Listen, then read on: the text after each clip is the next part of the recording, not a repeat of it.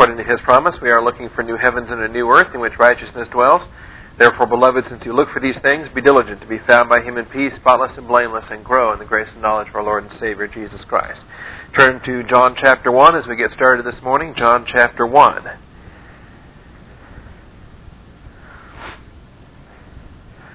We are continuing our Life of Christ series. This is our fourth class, I believe. Last week we looked at Luke's introduction, the material from Luke 1 through 4. This week we're going to look at the pre-incarnation work of Christ, John chapter 1, verses 1 through 18. So turn to John 1 as we get started. Before we begin, let's take time for silent prayer to assure that we are filled with the Spirit and equipped to handle spiritual truth. Shall we pray?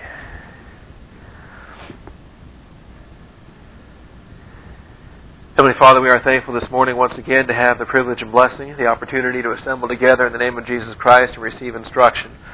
Father, as we go back in study to eternity past, we pray that you would guide our minds in this study, that you would allow for our finite understanding to grasp hold of the infinite. And we thank you in Jesus Christ's name. Amen. I mentioned last week that this class may actually challenge us a bit, because we are finite in our thinking, that is, in our human thinking. Each one of us had a beginning. It may have been some time ago, but whenever it was, we had one, and we've been marking the years ever since.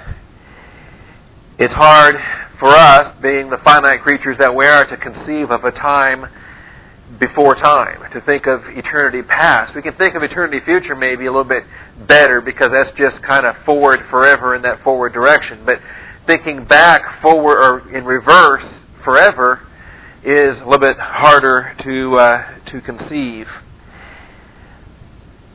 This was the material that we had last week, and I'll just skip over that. There we are. The pre-incarnation work of Christ, John 1 through 18. I should have made a note. There we are, slide 12. I usually like to leave little cheat notes for myself here so I know what slide I'm looking at. There we go. In the beginning was the Word, and the Word was with God, and the Word was God. He was in the beginning with God. All things came into being through Him, and apart from Him nothing came into being that has come into being. In Him was life, and the life was the light of men. This is the introduction to the Gospel of John, and the actual material we're going to cover in the course of this study is going to take us down through verse 18. Very important that we grasp some of the things that are included here, not just for our Life of Christ study, but for the overall understanding of what God is doing in the Bible, an overall understanding of God's plan and purpose of the ages. I think it's an immature view to view the Bible as basically being the plan of redemption, although huge churches and areas of study will focus on redemption as being the centerpiece of God's plan. In reality, the centerpiece of God's plan is the glory of Jesus Christ. But the centerpiece of Jesus Christ was the glorification of the Father. They served to spotlight one another. And if we can get a better handle on God's glory, we can get a better handle on what God is revealing, I think we can do much better with these things. All right. First of all, we want to understand, under point 1, that the Gospel of John begins with an in the beginning that precedes the Genesis 1:1 in the beginning. We want to understand what order these beginnings come in, and that the John 1:1 in the beginning precedes the Genesis 1:1 in the beginning. If you want to just simply hold your finger there at John 1 and look back to Genesis 1, I mean, these are all pretty obvious, and I like the fact that they're easy to find, and easy to look at with your own eyes, easy to put your finger on it. Genesis 1:1 says, "In the beginning God created the heavens and the earth." So we realize this is a creation beginning. The remainder of this chapter details the day-by-day account of creation. The earth was formless and void, and darkness was over the surface of the deep, and the Spirit of God was moving over the surface of the waters. Then God said, "Let there be light," and there was light. And God saw the light was good, and God separated the light from the darkness. And God called the light day, and the darkness He called night, and there was evening, and there was morning, one day. It's interesting when you do a breakdown on Genesis chapter 1 and you look at the words for creation, the word bara, to create out of nothing, the word asa, to form or fashion or to make out of pre-existing materials. It's quite remarkable to see that the actual creation, the bara that occurs, is mentioned in verse 1, but then it is not mentioned again until a significant period of time down much lower. And some of this leads us to understand that what we have outlined for us in Genesis 1 is not actually the very first creation ever, and I hope we can understand that. That verse 1 stands on its own, and a period of time goes by before we are then introduced to verse 2. In the beginning God created the heavens and the earth. That statement stands alone. That statement stands on its own merits in its own factual context. Then verse 2, the earth was formless and void. There is no indication in this context that verse 1 and verse 2, there's no time relation between verse 1 and verse 2. None at all. They're just declarative statements, and they can happen immediately, one right after another. They could happen with an extended period of time in between verses 1 and 2. Grammatically, there's no clue in this context what we're dealing with. Other than, I think, the biggest clue is the fact that bara does not happen until significantly further down in this context. Now, I'm getting back to John 1. We're going to do a few side trips this morning just so you can see some issues for what they are. When you turn over to Genesis chapter 2, or let me just even back up even more than that. As we look through the different days that are rendered here, in verse 26 of chapter 1, God said, "Let us make man in our image according to our likeness, and let them rule over the fish of the sea, and over the birds of the sky, and over the cattle, and over all the earth, and over every creeping thing that creeps on the earth." God created man in His own image. In the image of God He created him, singular. Male and female He created them. I hope we can understand that Genesis chapter 1 is big picture. Genesis chapter 1 is giving us creation, but as it pertains to man. The whole pinnacle of the Genesis 1 creation account is focusing in on man. There are other things that preceded. There's the day 1, day 2, day 3, all the way to day 6, and even day 6 has other items, including the living creatures, the beasts, and so forth. But the pinnacle is, on day 6, is man. With the creation of man and the blessing of man. It's at this point when the blessing actually pours forth. God blessed them, and God said to them, "Be fruitful and multiply, fill the earth and subdue it, and rule over the fish of the sea, and over the birds of the sky, and over every living thing that moves on the earth." Man is created, and man is given work, and man is blessed. All right? This is the focus in Genesis chapter 1. It's the description of creation as oriented to the creation of man, the blessing of man, the establishment of man's work upon this earth. We can observe very quickly that chapter 1 doesn't give us all the details. Some people want chapter 1 to give us all the details, but it doesn't. In fact, it's painting with a very broad brush, which we understand from the description in verse 27, male and female He created them, and that's rather broad brush in its description. Chapter 2 then takes us back in a more finely detailed description, describing these things. Now you'll notice that through all of the process here, that we understand that male and female He created them, but when we get to chapter 2 we realize that male came first. And that significant time went by. How long? We don't know. But long enough for man to be placed in the garden, for out of the ground the Lord caused to grow every tree that is pleasing, it says in verse 9 of chapter 2, that is pleasing to the sight and good for food, and the tree of life also in the midst of the garden, and the tree of the knowledge of good and evil. And then we have flowing rivers. We have geography that's mentioned. We have the mineral resources that are mentioned in verse 11 and 12 and 13. All right? Then in verse 15, the Lord God took the man and put him in the Garden of Eden to cultivate it and to keep it. The word there, shamar, to keep or to guard. Then the instructions that's given. The Lord God commanded the man, saying, "From any tree of the garden you may eat freely, but from the tree of the knowledge of good and evil you shall not eat. From the day that you eat from it, you will surely die." Interesting that the command was given to man, prior to the woman being formed and prior to the woman being given to the man. Then the naming process that happens. The Lord God said, "It is not good for the man to be alone. I will make him a helper suitable for him." Out of the ground the Lord God formed every beast of the field and every bird of the sky and brought them to the man to see what he would call them. And whatever the man called a living creature, that was its name.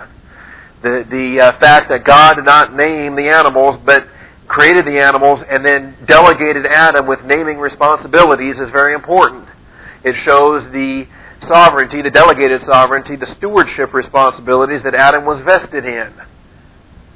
Remember, we've been talking about stewardship quite a bit in our 1 Corinthians class, dealing with the stewardship that's presented there in 1 Corinthians chapter 7. Here we're seeing Adam's stewardship that's given to him. So the man gave names to all the cattle, to the birds of the sky, to every beast of the field, but for Adam there was not found a helper suitable for him. However long this period of time went by, we don't know. But for whatever length of time it was, Adam fulfilled his stewardship responsibilities. He named the animals. And evidently it was a long enough process for him to identify the male-female operation that was happening there with those animals. All right? Long enough for him to recognize, wait a minute. You know, he saw the animal activity here, he recognized the male and female, and he recognized his own missing partner. All right? So the Lord God caused a deep sleep to fall upon the man, and he slept. He took one of his ribs, and we understand how this process worked. Took one of his ribs and closed up the flesh at that place. The Lord God fashioned into a woman the rib which he had taken from the man and brought her to the man. See, just like he created the animals and brought the animals to the man, now he creates Eve and brings her to the man. Delegated stewardship responsibilities. And just as Adam named all the animals, Adam now names the woman. The man said, "This is now bone of my bones and flesh of my flesh. She shall be called woman because she was taken out of man." Adam had a logical thought process included in everything that he named. We're not privy to what that thought process was, but he understood God's purpose and what God did. He understood that she was taken out of man. He understood that this was a work of God for his benefit. And so he names her accordingly. All of this now, this is just background. This is just to show you that there are gaps, as it were. And I use that word intentionally because it's a very important concept, and yet it's one that's mocked. All right? There are gaps. If you understand chapter 2 and recognize that time was needed to recognize something being missing. It took time for Adam to realize he needed Eve. And then God provided based upon Adam's recognition of need. That's a very important concept. So when we look back to chapter 1 now, we look at verse 27. God created man in his own image. In the image of God he created him. Male and female he created them. We realize that there's a gap in verse 27. We realize that the verse itself doesn't give any clue to it, but corroborating scriptures elsewhere make it clear. Okay? So we can understand that verse 27 back in chapter 1 is a big picture verse. It paints the big picture. God created Adam and Eve, male and female. That's a big picture verse. The details for that come in chapter 2. All right? So with that concept being obvious, then we can glance back to verse 1 and verse 2. In the beginning God created the heavens and the earth. We realize that's a big picture verse. That's a big picture verse. That just shows the big picture of what had happened. Now, is there a gap in verse 1 and is there a gap in between verse 1 and 2? Well, this text here may not give us an indication one way or the other, but other scripture certainly will. All right? Other scripture certainly will. So join me in Isaiah 45. Now, I'm a left-handed flipper again this morning, so you all should beat me there. Isaiah 45.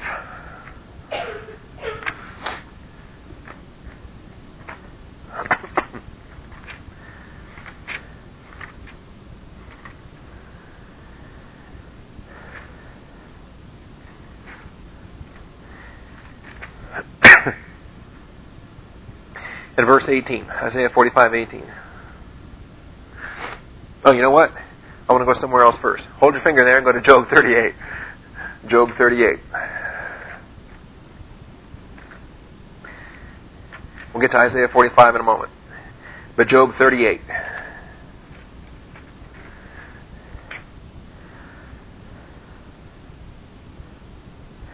And the rebuke that occurs here, the Lord answered Job out of the whirlwind and said, Who is this that darkens counsel by words without knowledge? Now gird up your loins like a man, I will ask you, and you instruct me. This is scathing rebuke upon Job with a fair amount of sarcasm mixed in. I hope you can understand this because we're about to get a whole dose of it in 1 Corinthians chapter 4. So I'm hoping that I can accurately and effectively teach sarcasm. I think I'll be able to do it appropriately just because sarcasm is a part of my personality anyway. Here's an opportunity where my own personality flaws can become useful in teaching Scripture. But this passage is dripping with it, and it becomes communicative when it's used appropriately. He says, all right, since you're so high and mighty and you know all these things, go ahead, you teach Bible class. I'll be the student. Job, you're the God, you teach me. Where were you when I laid the foundation of the earth? Tell me if you have understanding. Who set its measurements, since you know? Or who stretched the line on it? On what were its bases sunk? Or who laid its cornerstone? Now this is all pertaining to the creation of the earth. And so as such, we recognize this passage relates to Genesis 1:1, where it says, In the beginning God created the heavens and the earth. But we recognize also in this verse that there was an audience to witness it. Because of verse 7, when the morning stars sang together and all the sons of God shouted for joy. Alright, this verse and elsewhere relating to the angelic realm, primarily in the Psalms, but this is an easy verse to spot to recognize that God had an audience when He created the earth. God had a choir, in fact, when He created the earth, the morning stars being the angelic choir. Sons of God, reference to all the angelic realm, but morning stars in particular related to the angelic choir. And when He created the earth, He had an audience to witness that this was something special. This was something amazing, something beautiful, something to praise God for. So, we understand we have other Scripture now that helps us to fill in the details of Genesis 1:1. In the beginning God created the heavens and the earth. Now the heavens, there being the galaxies, the universe, the created realm of the universe, including all the stars, the galaxies, the planets, the moons, the asteroids, everything that's there, okay, except something was missing. Something was missing. And however long that period of time went by, in between God created the heavens and the earth, a period of time went by to where the angels then recognized something was missing. Just like Adam recognized, something's missing. In Adam's case, it was Eve. Alright? In the angels' case, they are the hosts of heaven. They were created, they filled out the universe, they, spanned the galaxies and saw the planets and the worlds and the moons and all the things, and yet recognized, something's missing. So God gathers them around and says, alright, now watch this.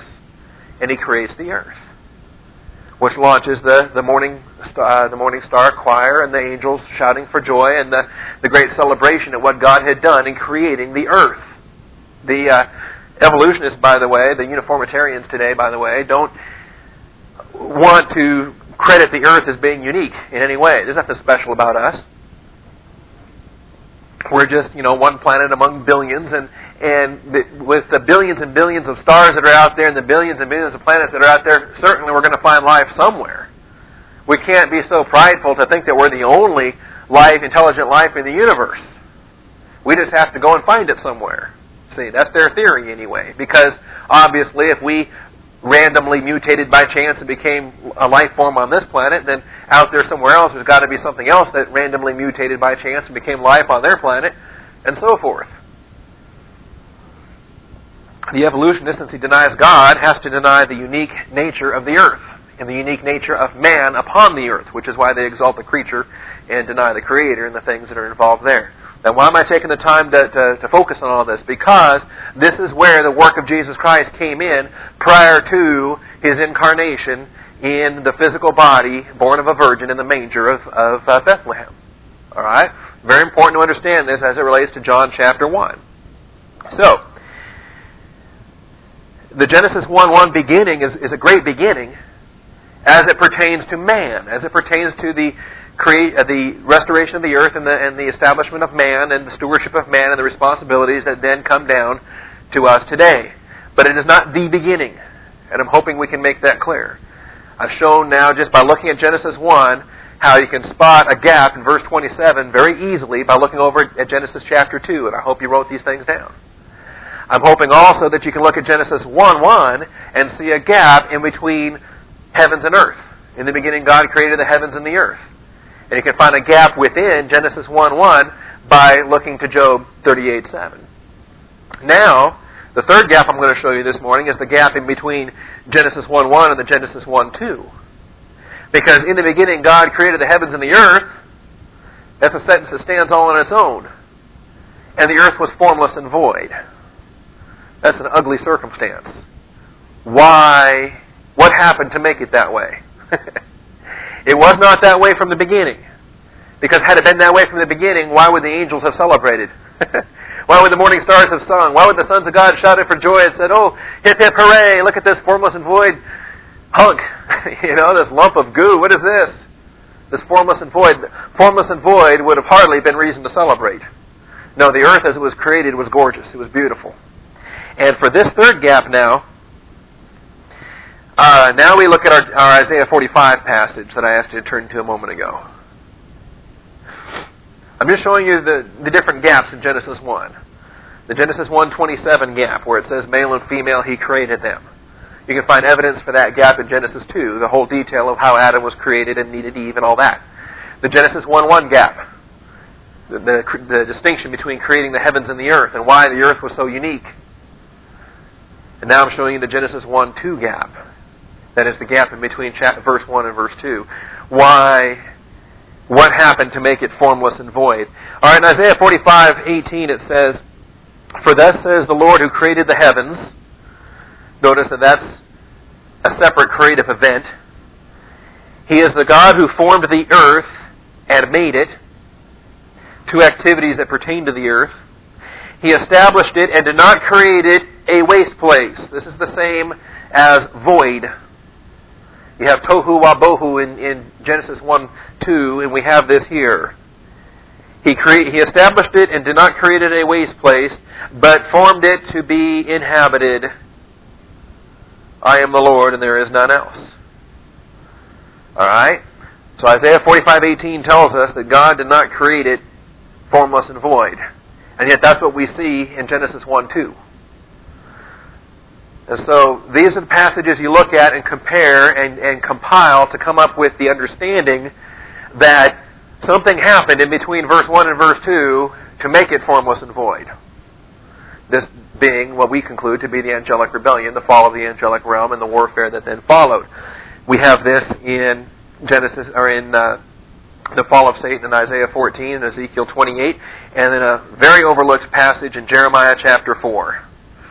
Jeremiah chapter 4.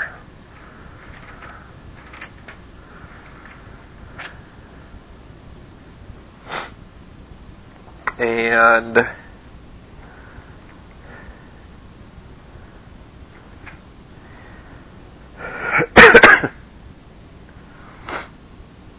verse 23.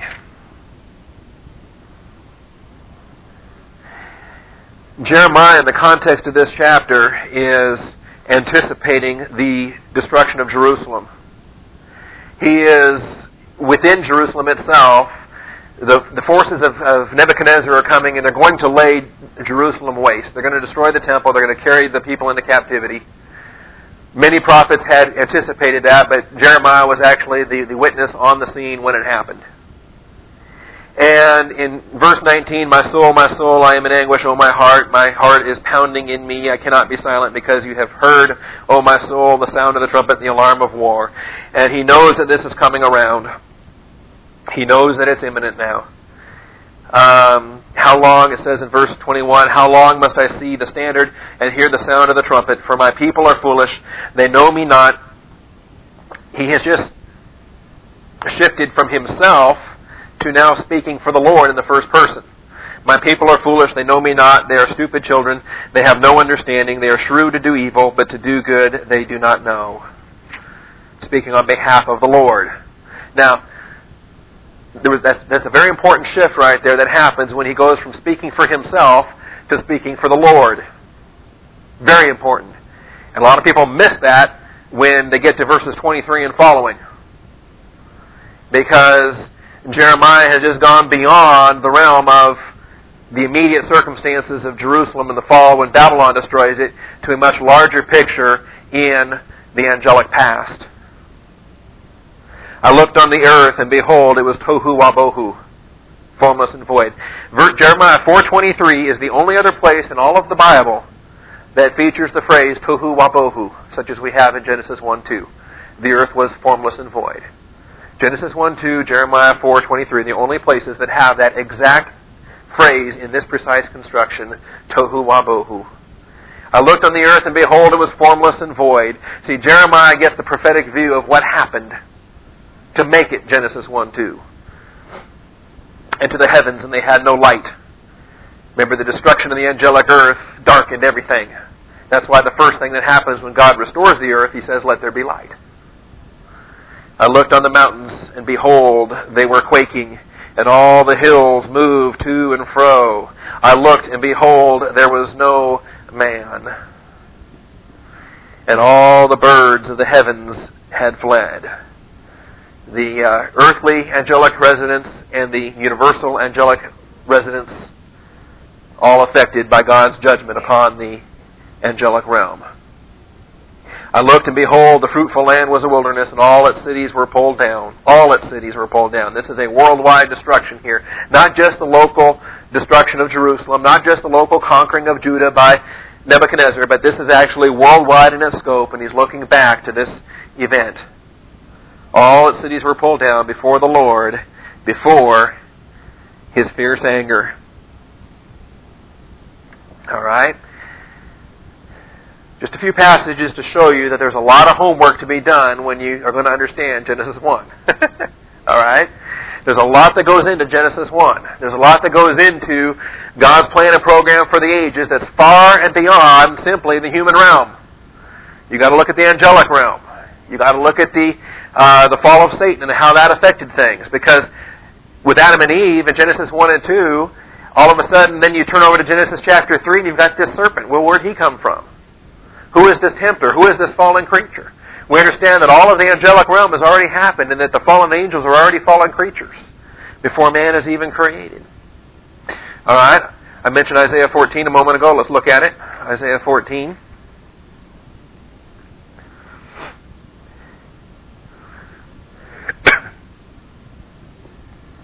In verse 12. How you have fallen from heaven, O star of the morning, son of the dawn. He was a morning star. He was one of the choir. You have been cut down to the earth, you who have weakened the nations. But you said in your heart, I will ascend it to heaven. I will raise my throne above the stars of God. See, he was given dominion over the earth, but not satisfied with that particular realm. There were earthly angelic inhabitants and there were heavenly angelic inhabitants. You said in your heart, I will ascend to heaven. I will raise my throne above the stars of God. I will sit on the mount of the assembly in the recesses of the north. I will ascend above the heights of the clouds. I will make myself like the Most High. Nevertheless, you will be thrust down to Sheol, to the recesses of the pit. Those who see you will gaze at you. They will ponder over you. Is this the man who made the earth tremble, who shook kingdoms? This is what we just read in Jeremiah 4:23. The destruction of that angelic earth, the shaking of kingdoms, the trembling of the earth, the throwing down of cities. Who made the world like a wilderness and overthrew its cities, who did not allow his prisoners to go home. Okay? We don't have all the facts of the angelic warfare that resulted in the cataclysmic destruction of the earth. All we know is, in the beginning God created the heavens and the earth, and the earth was formless and void. In between there is all the span of the angelic realm, all the span of the angelic fall, all the span of the angelic warfare, the destruction of the cities, the destruction of all these things. And we have glimpses of it. We don't have the whole picture. Who made the world like a wilderness and overthrew its cities, who did not allow his prisoners to go home. All right. Now, with all of that in our thinking, return with me back to John chapter 1. John chapter 1. Because we have in the beginning. And yet we're recognizing very quickly that this is a beginning that precedes any other beginning that there could possibly be. The Genesis 1:1 beginning and everything else. That this is the first verse in all the Bible. When it comes, if we're going to put it in the chronology, because this precedes time itself. This is eternity past. In the beginning which was without beginning. In the beginning was the Word. We understand this to be God the Son, the Lord Jesus Christ. And the Word was with God. We take that in context to be God the Father, and the unique relationship that the Son and the Father have towards one another. And the Word was God. The absolute deity of the second person of the Trinity. We don't deny deity. We understand the issues there of Trinity, Father, Son, and Holy Spirit, all being co-existent, co-eternal, co-equal members of the Godhead. This one, the same, was in the beginning with God.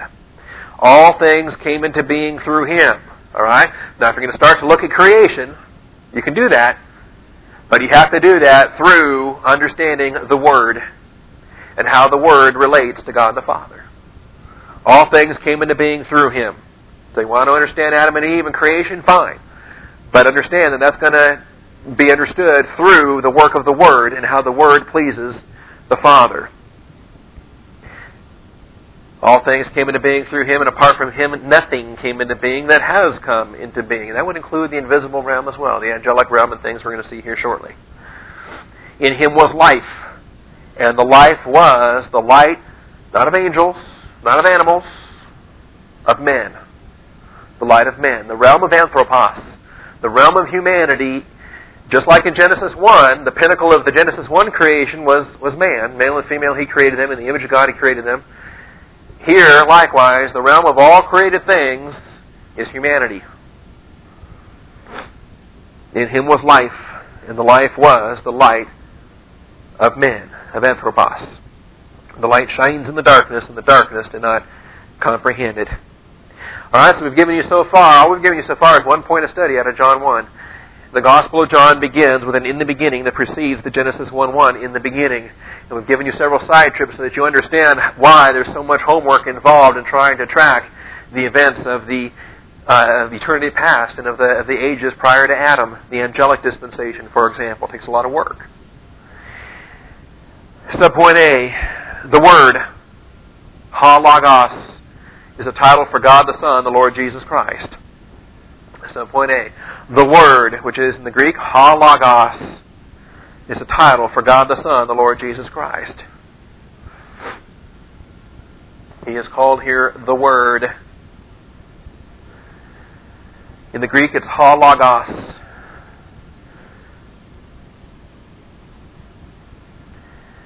I probably won't do this very well, my wrist the way it is. Ha logos, right there.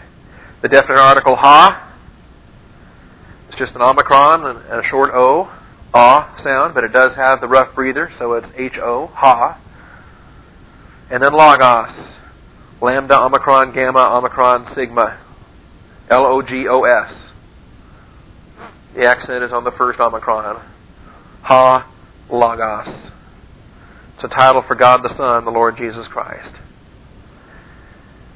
One of the most important titles for Him. He's got many.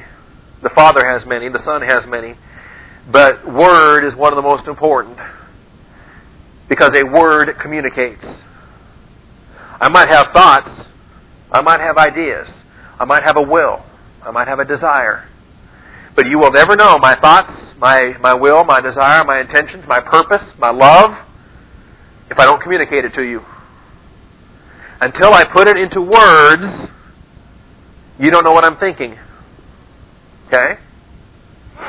Now, of course, there's nonverbal ways to communicate, but you understand what I'm saying.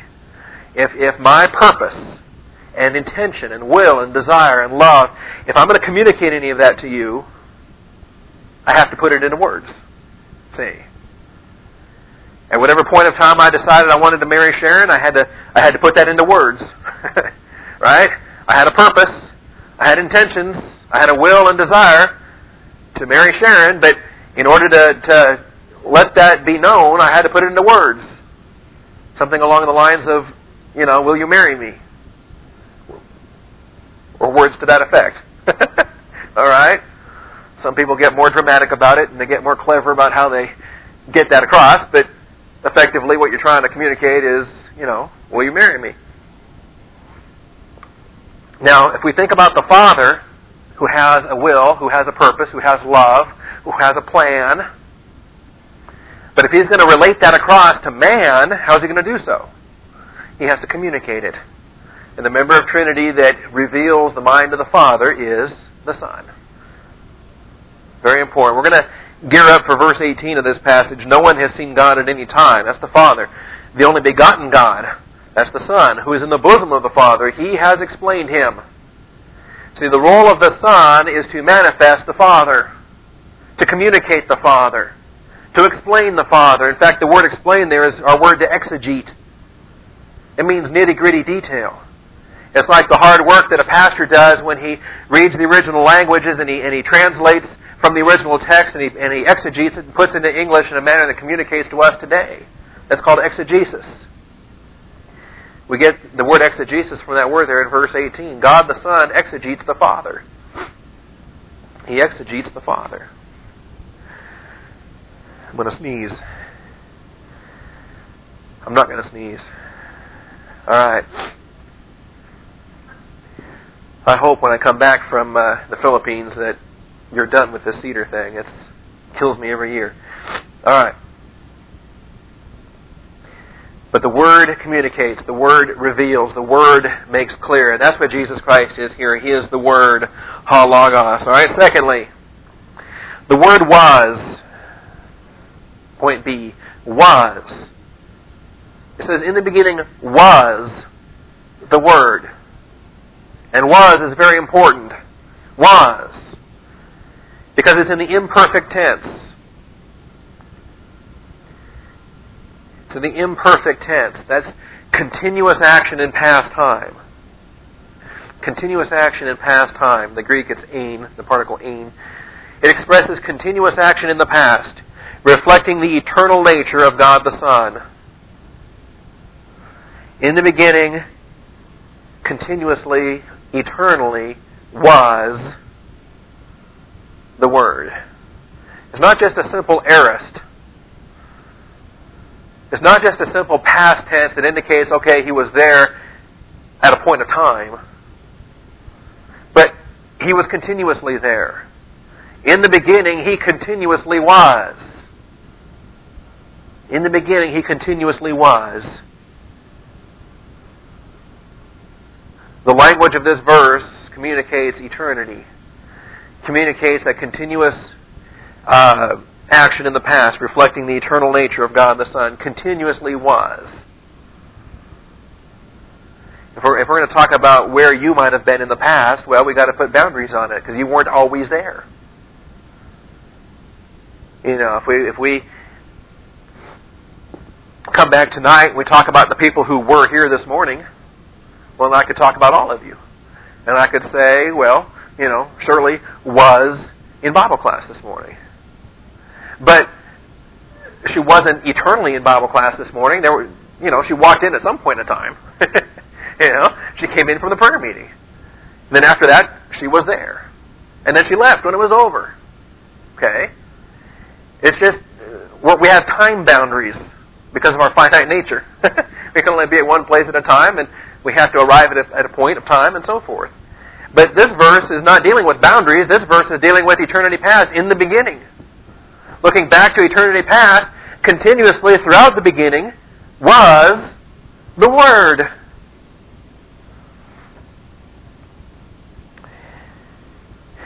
Now, there's three statements that are made here. The statement of being, or existence, in the beginning was the Word. The statement of relationship, the Word was with God. And then the statement of deity, or equality, the Word was God. There's three separate statements here, and under B, I'm going to give you three subpoints now. Subpoint 1. His work was before the face of God the Father. His work was with, that is, before the face of God the Father. His work was with, that is, before the face of God the Father.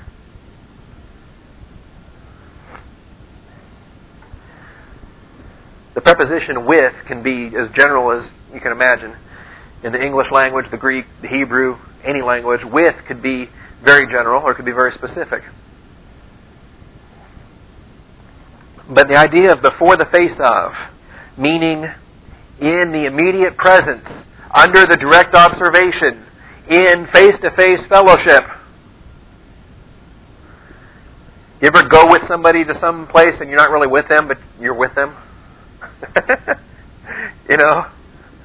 Well, I went with so-and-so, but I'm not really with so-and-so. I mean, we happen to be co-located in the same place, but we're not really together. All right? This verse is expressing the intimacy. It's expressing the direct face-to-face relationship. And when we come back to Proverbs 8, we'll see this more directly. We're going to see the relationship of the Father and the Son for all eternity in a direct face-to-face relationship of love and respect that they have for one another. Subpoint 2, His very essence as God. His very essence as God is described by that final phrase, the Word was God.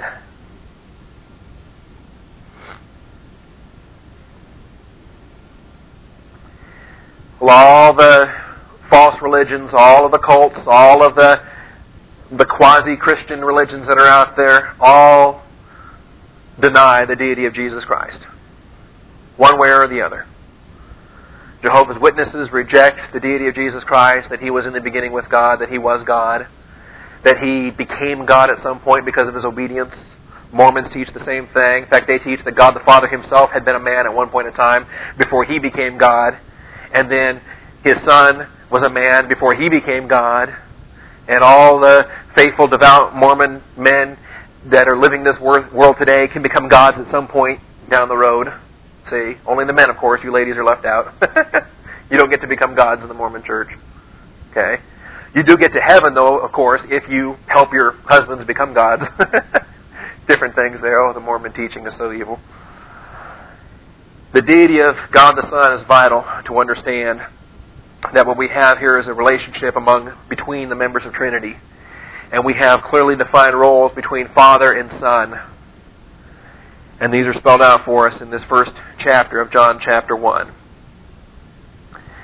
Then we get to verse 2. He was in the beginning with God. Now, didn't they just say that in verse 1? Why is this repeated in verse 2?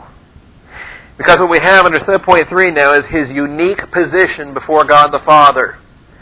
This one was in the beginning with God. This one, His unique position before God the Father.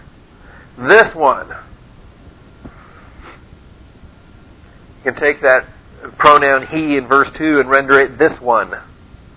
This one was in the beginning with God. His unique position before God the Father. Now, this doesn't deny the eternal life of the Holy Spirit. This does not deny the deity of the Holy Spirit or the role of the Holy Spirit. But what this is highlighting is the unique position of the Son before the face of the Father. In harmony, in work, in love. This one was in the beginning with God. If I use the language of this one, I'm excluding everything else. Okay? There may be a dozen pens in this room, but if I'm referring to this one, then I have excluded every other pen in this room. The pen you have in your hand, the pen in your pocket, the pen in your purse, the pen back there on the recording desk, this other pen in my pocket, whatever. If I'm referring to this one, then this is the one that I'm dealing with. This is the special one. This is the one that's set apart. This is the one that's unlike anything else. It's this one. And that's what verse 2 is dealing with. This one was in the beginning with God. It is this one. It's the Word. It's God the Son This is the centerpiece of creation. This is what we're dealing with as it unfolds throughout the Gospel of John, especially the statement of purpose there in verse 14. The Word became flesh and dwelt among us, and we saw His glory. Glory is of the only begotten from the Father, full of grace and truth. Not to minimize the Holy Spirit, of course. He is God. He was in the beginning with God. He is deity and all of that. But the Holy Spirit was not begotten. The Word was begotten. The only begotten Son of God. The one that was sent forth to reveal the Father by becoming flesh. We're going to be stressing this throughout the Life of Christ series. So just anticipate. Obviously, the humanity and the work that He did on earth is kind of the focus of what we're dealing with as we look through the Gospels. But we've got to...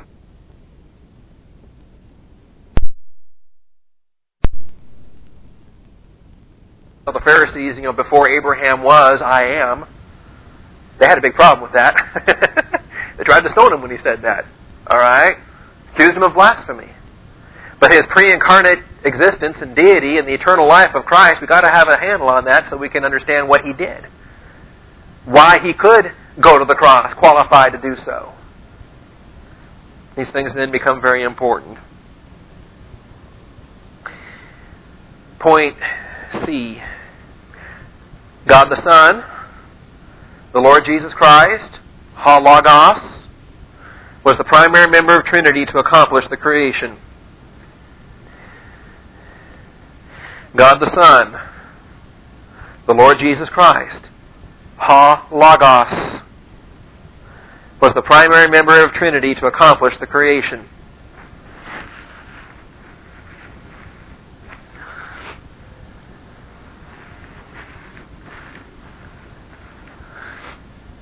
Now we can find other roles that the Father had. We can find other roles that the Holy Spirit had.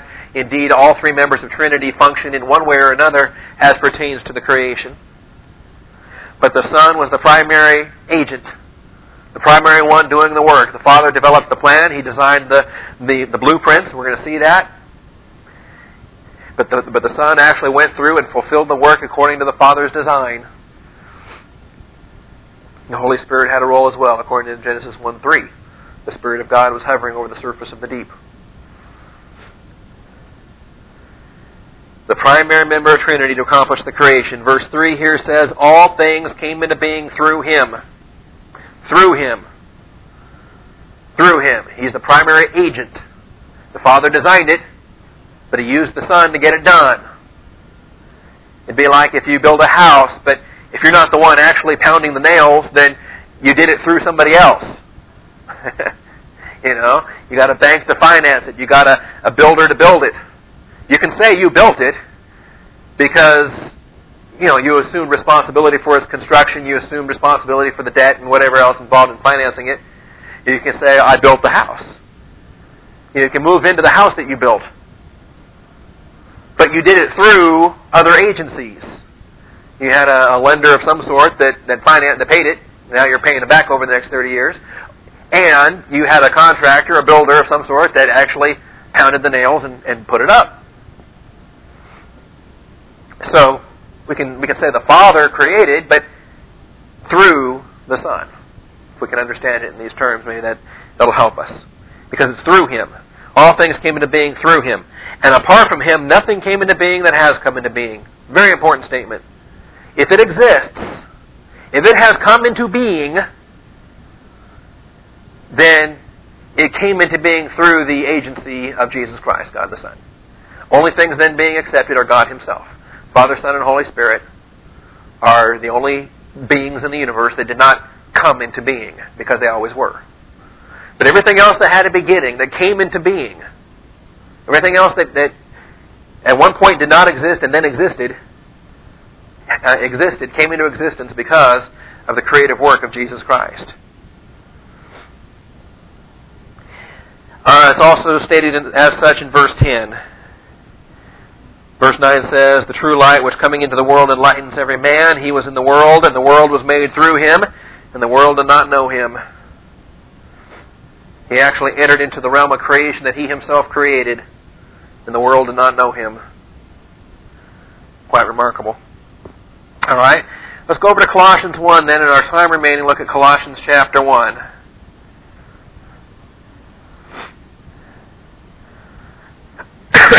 Colossians chapter 1. Galatians, Ephesians, Philippians, Colossians.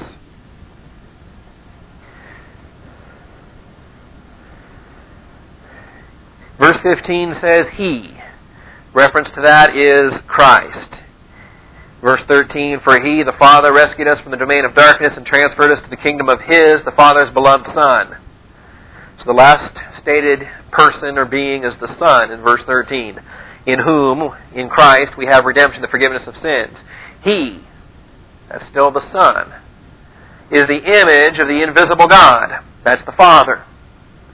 It'll be very important for us to understand when we get to John 1:18 that how it says, No man has seen God at any time. That's reference to the Father. That's reference to the invisible Father who dwells in unapproachable light.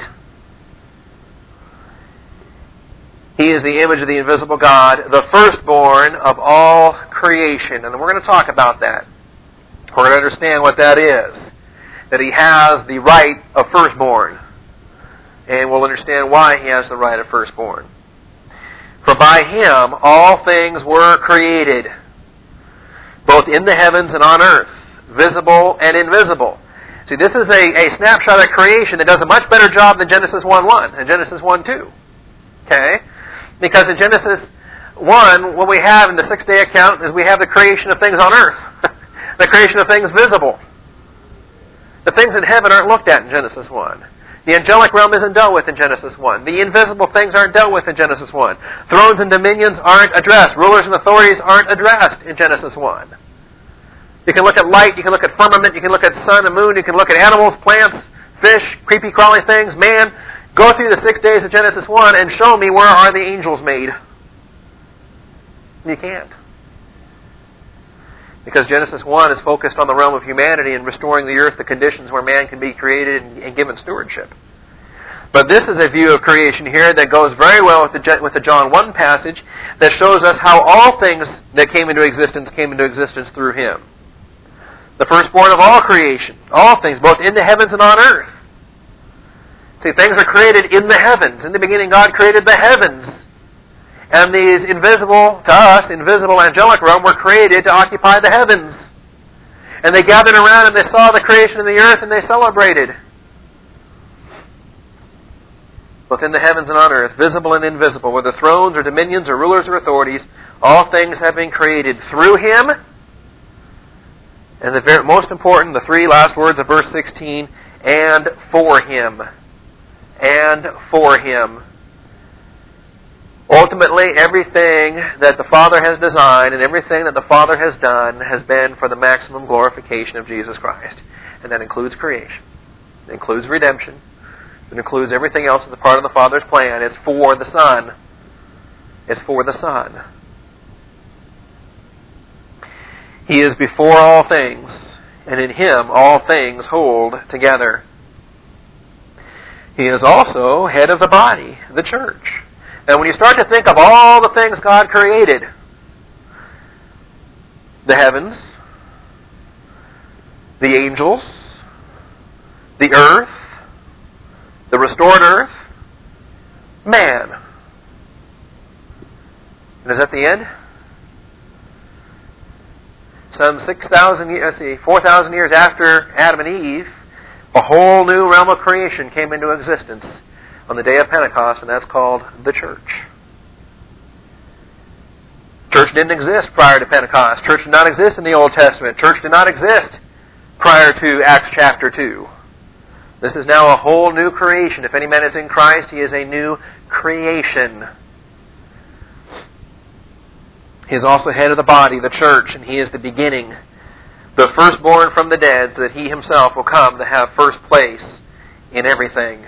The primacy of Jesus Christ. We have got to understand these issues as we proceed through the life of Christ study, or we're going to miss the mark.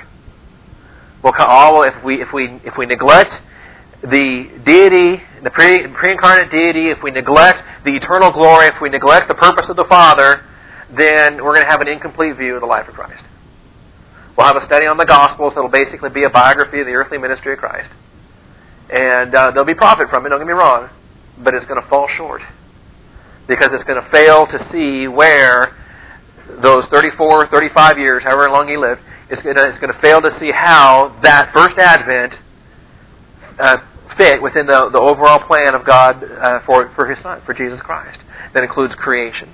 That includes first advent. That includes second advent. That includes fullness of times. I think by the time we get done with this whole thing, we're going to understand that maybe we went into this Life of Christ series thinking, okay, it's going to be first advent, but first advent is merely a piece of a much larger puzzle that focuses on the glory of Christ for all eternity. All right? So, we will come back to this, not next week, not the week after, but 3 weeks. You got a 2-week break. Should be plenty of time to ponder eternity past. All right? And we will come back to these concepts again in 3 weeks' time. Appreciate your prayers over the next couple of weeks. Let's close in prayer. Father, we do thank you for the privilege and blessing we have to study the living and abiding Word of God. And I thank you for opening our mind to understand eternal matters. I thank you, Father, that as we focus in on the glory of Christ, we can identify and recognize the celebrity of the universe, the Son in whom you are well pleased, the source for every blessing we have. Because, Father, our heavenly blessings are in Christ, and we have no blessing apart from Christ. So, Father, we pray that you would continue to work in us to understand what you are accomplishing, and I pray that you would motivate us to do the same. Help us today to glorify Christ. Help us to bless Christ. Help us to provide glory for Christ in everything that we do, everything that we say, everything that we think, and especially help us to do so by providing a blessing and encouragement to our fellow brothers and sisters who are in Christ. To the least of these that we've done, Father, so too we have done to Christ. And I pray that you would motivate us to love one another and to bear one another's burdens. For in so doing, Father, do we exalt and magnify our Savior. And we thank you in His most precious and holy name. Amen.